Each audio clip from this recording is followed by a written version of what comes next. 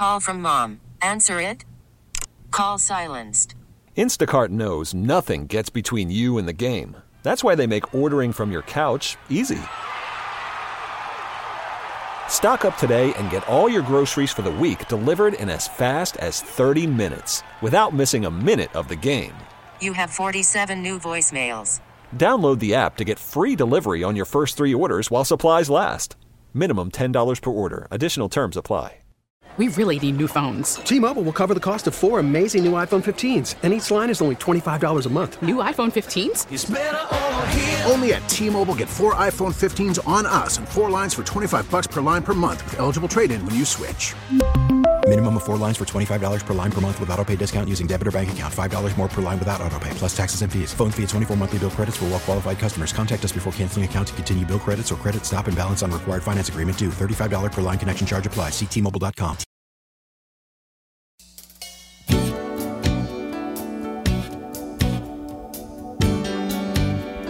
All right, final hour power here on a Tuesday. Again, we remember the life and the hits of Toby Keith, who passed away at the age of 62 today, and also look ahead to Super Bowl 58. And joining us now from Radio Row in Las Vegas is Matthew Coller, who covers the Vikings and as well has an excellent book out called Football is a Numbers Game, and it's all about the analytical rise in the NFL and specific to Pro Football Focus's emergence. And Matthew joins us here on the BetQL guest hotline. Matthew, it's Rick Doc Walker, and I'm Chris Russell. Thank you for your time. How are you? I am doing good. It's always funny to be in a place like Radio Row and watch people who aren't around NFL players very often realize how big NFL players are. So, like Andrew Whitworth walking by next to Anthony Munoz today, and everyone's just staring like, wait, that's how big they are? Yes, folks, that's how big they are. Two pretty left tackles. Yeah, I was going to say two pretty damn good left tackles, 2 left right? tackles, and they're not active. No. Yeah, those guys haven't played in a few years. Yeah, Munoz might be – I mean, is Munoz the best one of all time? Arguably. Kyle said when they were here in Washington that Trent Williams is the best left tackle of all time. So, actually, why don't we do this? Doc, because you played, and obviously Munoz, Trent Williams, or maybe Orlando Pace, and then Matt will get your opinion on it as well. Jim Lachey too. Sure. Yeah, and Chris Samuels. I mean, left tackle, a lot of them have been through here, which is interesting. Yeah, but there's some real good ones. Matt, who do you think – I mean, is it Trent Williams, the best left tackle of all time, as we approach this game?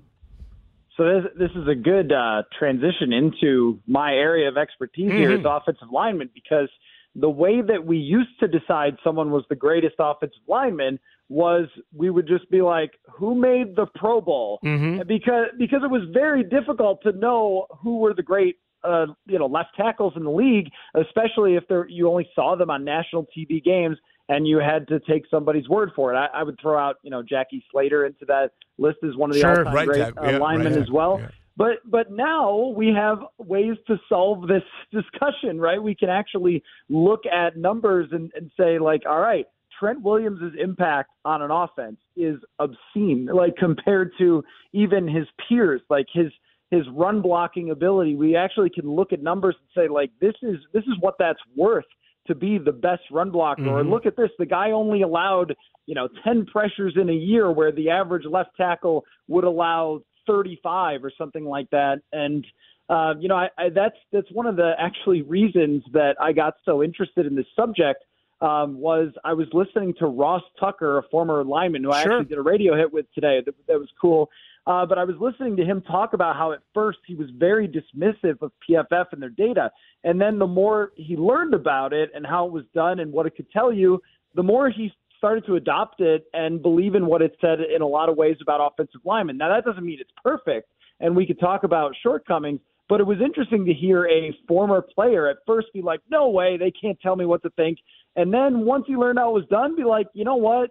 This is actually shining a lot of light on a lot of great players in the NFL like Trent Williams. No, it's a great point, and I'm glad you brought it up because that obviously segues us into, obviously what you chose to write about in the book. And I remember, Matt, I know you've been covering teams for a long time. I think Buffalo and Minnesota, if memory serves me correct. Yep. I've covered a number of teams, but most specifically, the Redskins for a long time, and now the Commanders, and so on and so forth. And I've been in locker rooms, and Trent Williams was here the first day. I covered his, emergence, from the time he was a Mike and Kyle Shanahan draft pick. And I've seen good offensive linemen, I've seen bad. I was one of the first ones to kind of like, oh, wow, Pro Football Focus. This is pretty cool. Look at what they're doing. So you chose in football as a numbers game to kind of look at the rise, the prominence, the impact, the influence, and like you just described some of it, what did you learn along the way that maybe you didn't realize in terms of how significant not only analytics have become, which I think is inarguable, of course it's significant, but specific to PFF, I guess?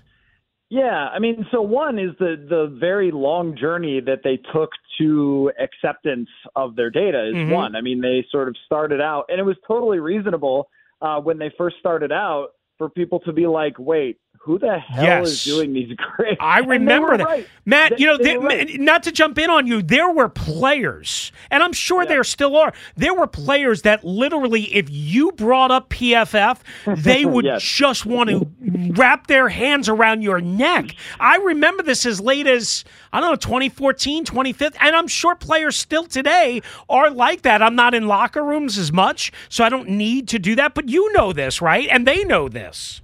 Yeah, at first it was very shocking, and there were a lot of issues with the grading, which was mostly that the founder of PFF, Neil Hornsby, and his friends were the one doing the grading. Now, he never planned for NFL players to want to fight him and his friends. It was actually just a project that they had started for fun.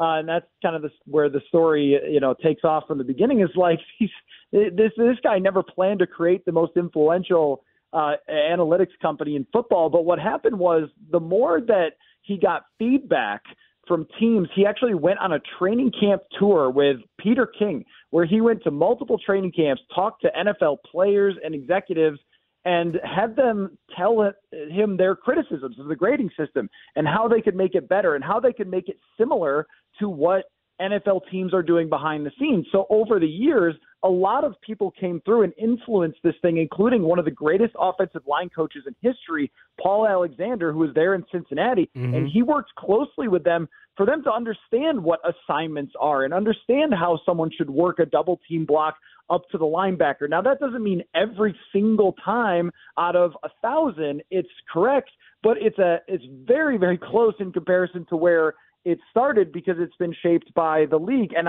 also, Zach Robinson has helped me sell some books by getting hired as the offensive coordinator.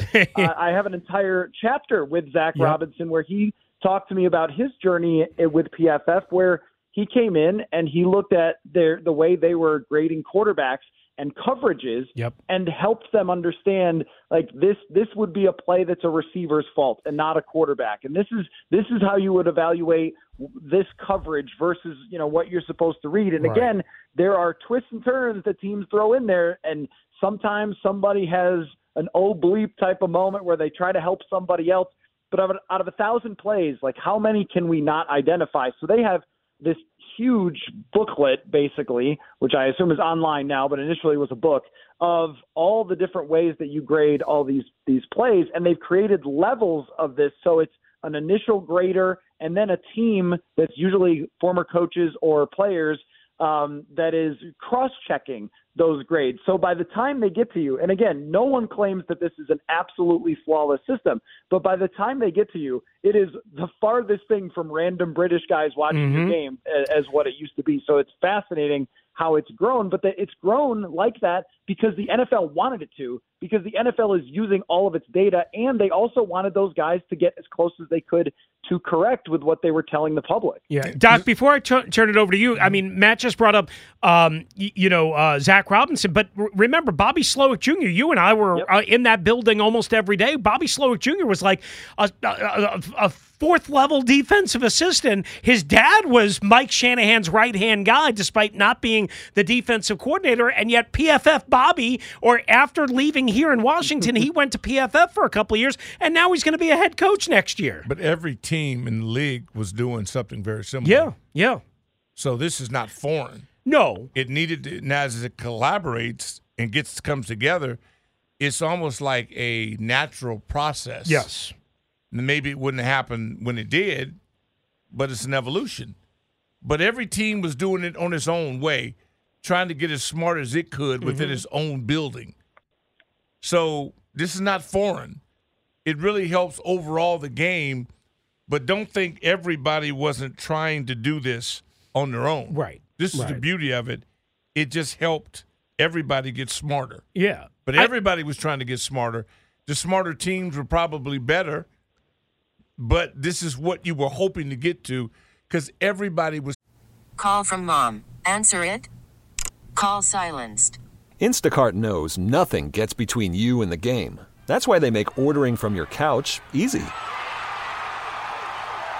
Stock up today and get all your groceries for the week delivered in as fast as 30 minutes without missing a minute of the game. You have 47 new voicemails. Download the app to get free delivery on your first 3 orders while supplies last. Minimum $10 per order. Additional terms apply. T-Mobile has invested billions to light up America's largest 5G network, from big cities to small towns, including right here in yours. And great coverage is just the beginning. Right now, families and small businesses can save up to 20% versus AT&T and Verizon when they switch. Visit your local T-Mobile store today.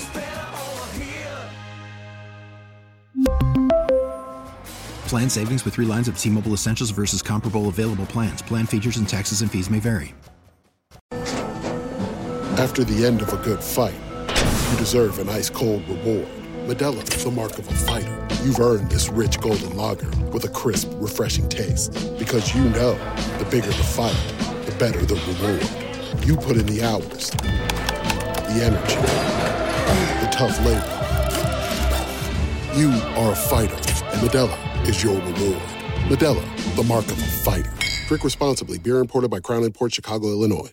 Kind of doing this their own way. Matthew, is the overall point with analytics and the numbers explosion, whether it be PFF, Sumer Sports, Football Outsiders, whatever, is A, yes, interpreting the data, but B, how you choose to use it? Is that what you kind of discovered as you went through this project?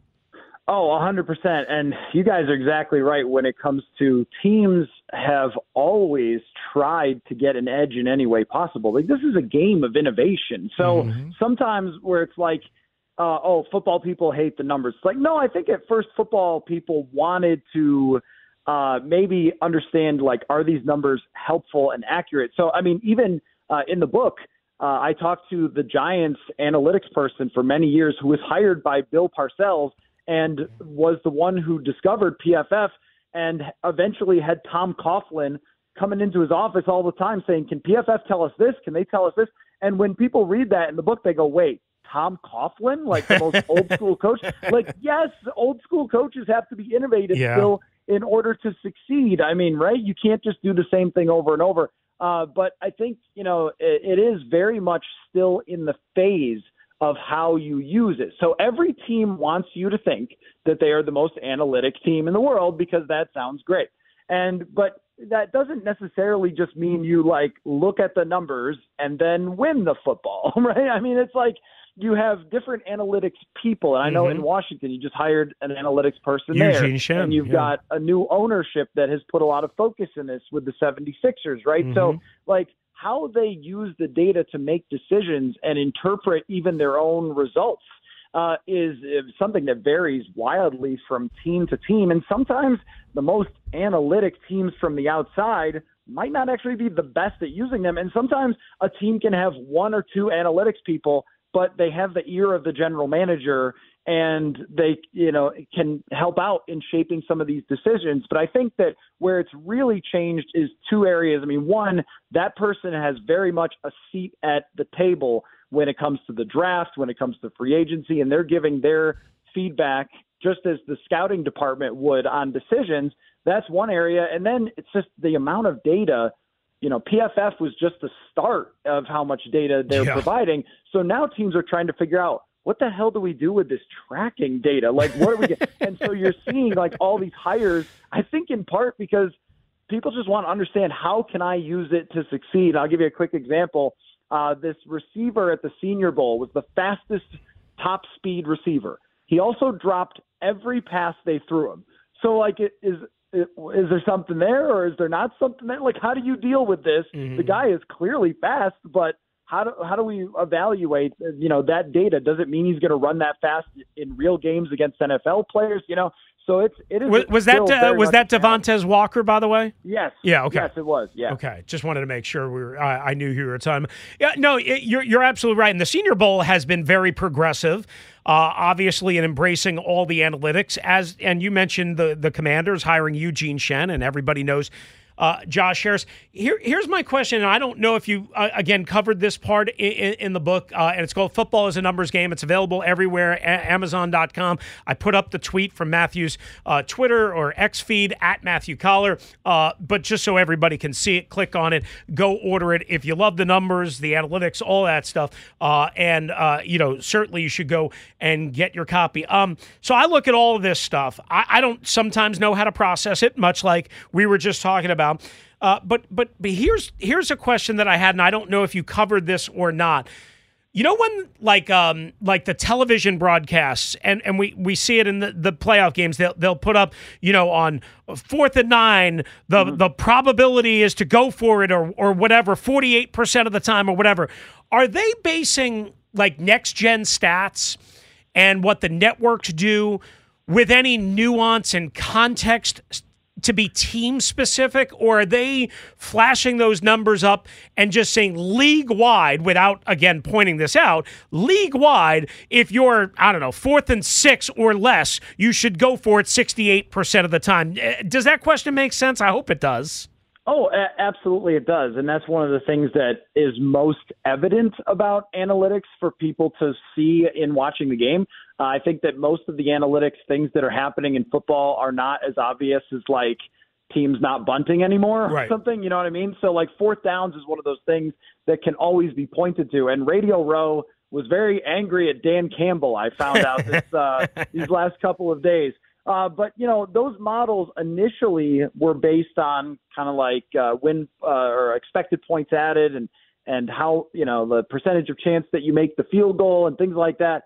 But they have advanced like everything else, even those models, to include the team's strength as well. Now, does that include if a left guard is playing with a bum leg and can't block on a tush push? Of course it doesn't. I mean, does it factor in what it would mean if the team, for its feeling on the sideline, if they get it or if they fail on 4th down? No, of course not. And I think the key part of the Dan Campbell thing is that by the analytics, that was an exactly 50-50 coin flip, go for it or field goal. Like, we don't know. The analytics can't give you every answer here. You're going to have to figure that one out. And what Dan Campbell did was what he did all season. What was their identity? And it failed, and it ruined their season, and that's football sometimes. And, we can see going back where that game changed, no question, on that failed 4th down. But I think that, a lot of things, it's a guideline. It's not all the answers. It's not like if you're talking about 0.1% being different. Okay, so we've got to run this 4th down 1,000 times to get one extra, by the numbers. Like, that's not how it works. But the thing is that teams were so bad at this 10 years ago that they were missing out on huge percentages. It's 10%, 20% better to have punted or not punted or whatever. That has changed in part because now many coaches have somebody who's a numbers person who understands the data on the headset to give them their opinion. That doesn't mean they're going to do it all the time, but at least they're going to know, is this the smarter thing or not? My partner, Doc Walker here, of course, won a Super Bowl with the Redskins, played in another Super Bowl, and you worked, you were coached by Joe Gibbs, Doc, and Joe Bugle and guys like that. Could you imagine if those guys Or were they using analytics in any sort of way, or would they basically curse analytics to the ground? Everybody's always used analytics in a different form. They've looked at it, but again, you can't determine whether or not a guy on 3rd and 1 or so, guy who benches 150 pounds or whatever, and squats, whatever, right, has great leverage against the guys, man on man. That's probably never going to change. In terms of leverage, and a guy who's a base blocker, right, who has great leverage, I think that's to the naked eye and to what the practice represents. But I think they've always had a way of figuring this out, not just in terms of how we've done it to create this new job market. Yeah. So I think it's marketing. Oh, I'm sorry. Yeah, go ahead, Matt. I was just going to say that, like, the thing with analytics, it used to be quality control coaches, right? Where those guys would be those poor guys that had to spend 18 hours tracking every 3rd down and 5, and now you can just call it up, connect it with all of the film. But I can't. Joe Gibbs was so innovative throughout his career, starting his career, I believe, with Don Coryell. I mean, that I can't imagine that if he had been around now that he'd be like, no numbers for me. Like, what? Of course, like, all the greatest innovators in the league would want to know. That doesn't mean they're going to follow them all the time, but I imagine that everybody wants to understand what the math is saying about their decisions. Listen to every MLB game live. In the deep left center field, it is high, it is far, it is gone. Stream minor league affiliates. The Midwest League home run leader. And watch the best baseball highlights and look-ins on MLB Big Inning. MLB At Bat is your all-in-one live baseball subscription for only $3.99 per month. Deep left field, it's gonna go. Alvarez ties the game. Subscribe to At Bat within the MLB app today. Major League Baseball trademarks used with permission. No doubt about it. I know you got to run it in a sec, so we'll ask 2 quick things. 1, a prediction for Super Bowl 58, and 2, what's going on with my guy Kirk Cousins? I mean, I still claim him as my guy. Kirk and I very tight at one point, and I'm like, is he coming back to Minnesota? Is he going to Atlanta? What do you think?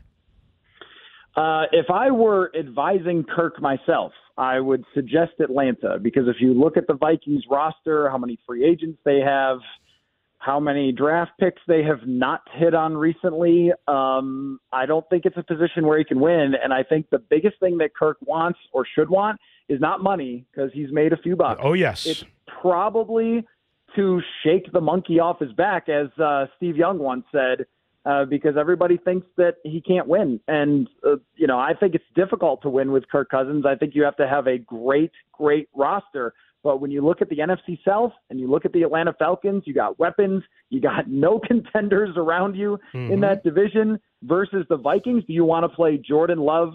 Here comes Caleb Williams and the Detroit Lions. To me, I think he should be looking for greener pastures a little bit and take one last shot at getting some playoff wins, because it didn't really work out here in that way. As far as this Super Bowl, I will bet against Mahomes when he retires and puts on a gold jacket, and then I'll say he's probably not going to win it this year. And until then, I will pick him. Yeah. I screwed up last week in Baltimore. I thought, as much respect as everybody has from Mahomes and Andy Reid and Travis Kelce, I thought there's no way they can find a way to beat Baltimore and climb that mountain. I can't pick against them. I'm with you totally. I wish we had more time. Look forward to reading the book as soon as things calm down here, because I'm really interested in this stuff. Glad we could get you on. Again, it's called Football is a Numbers Game.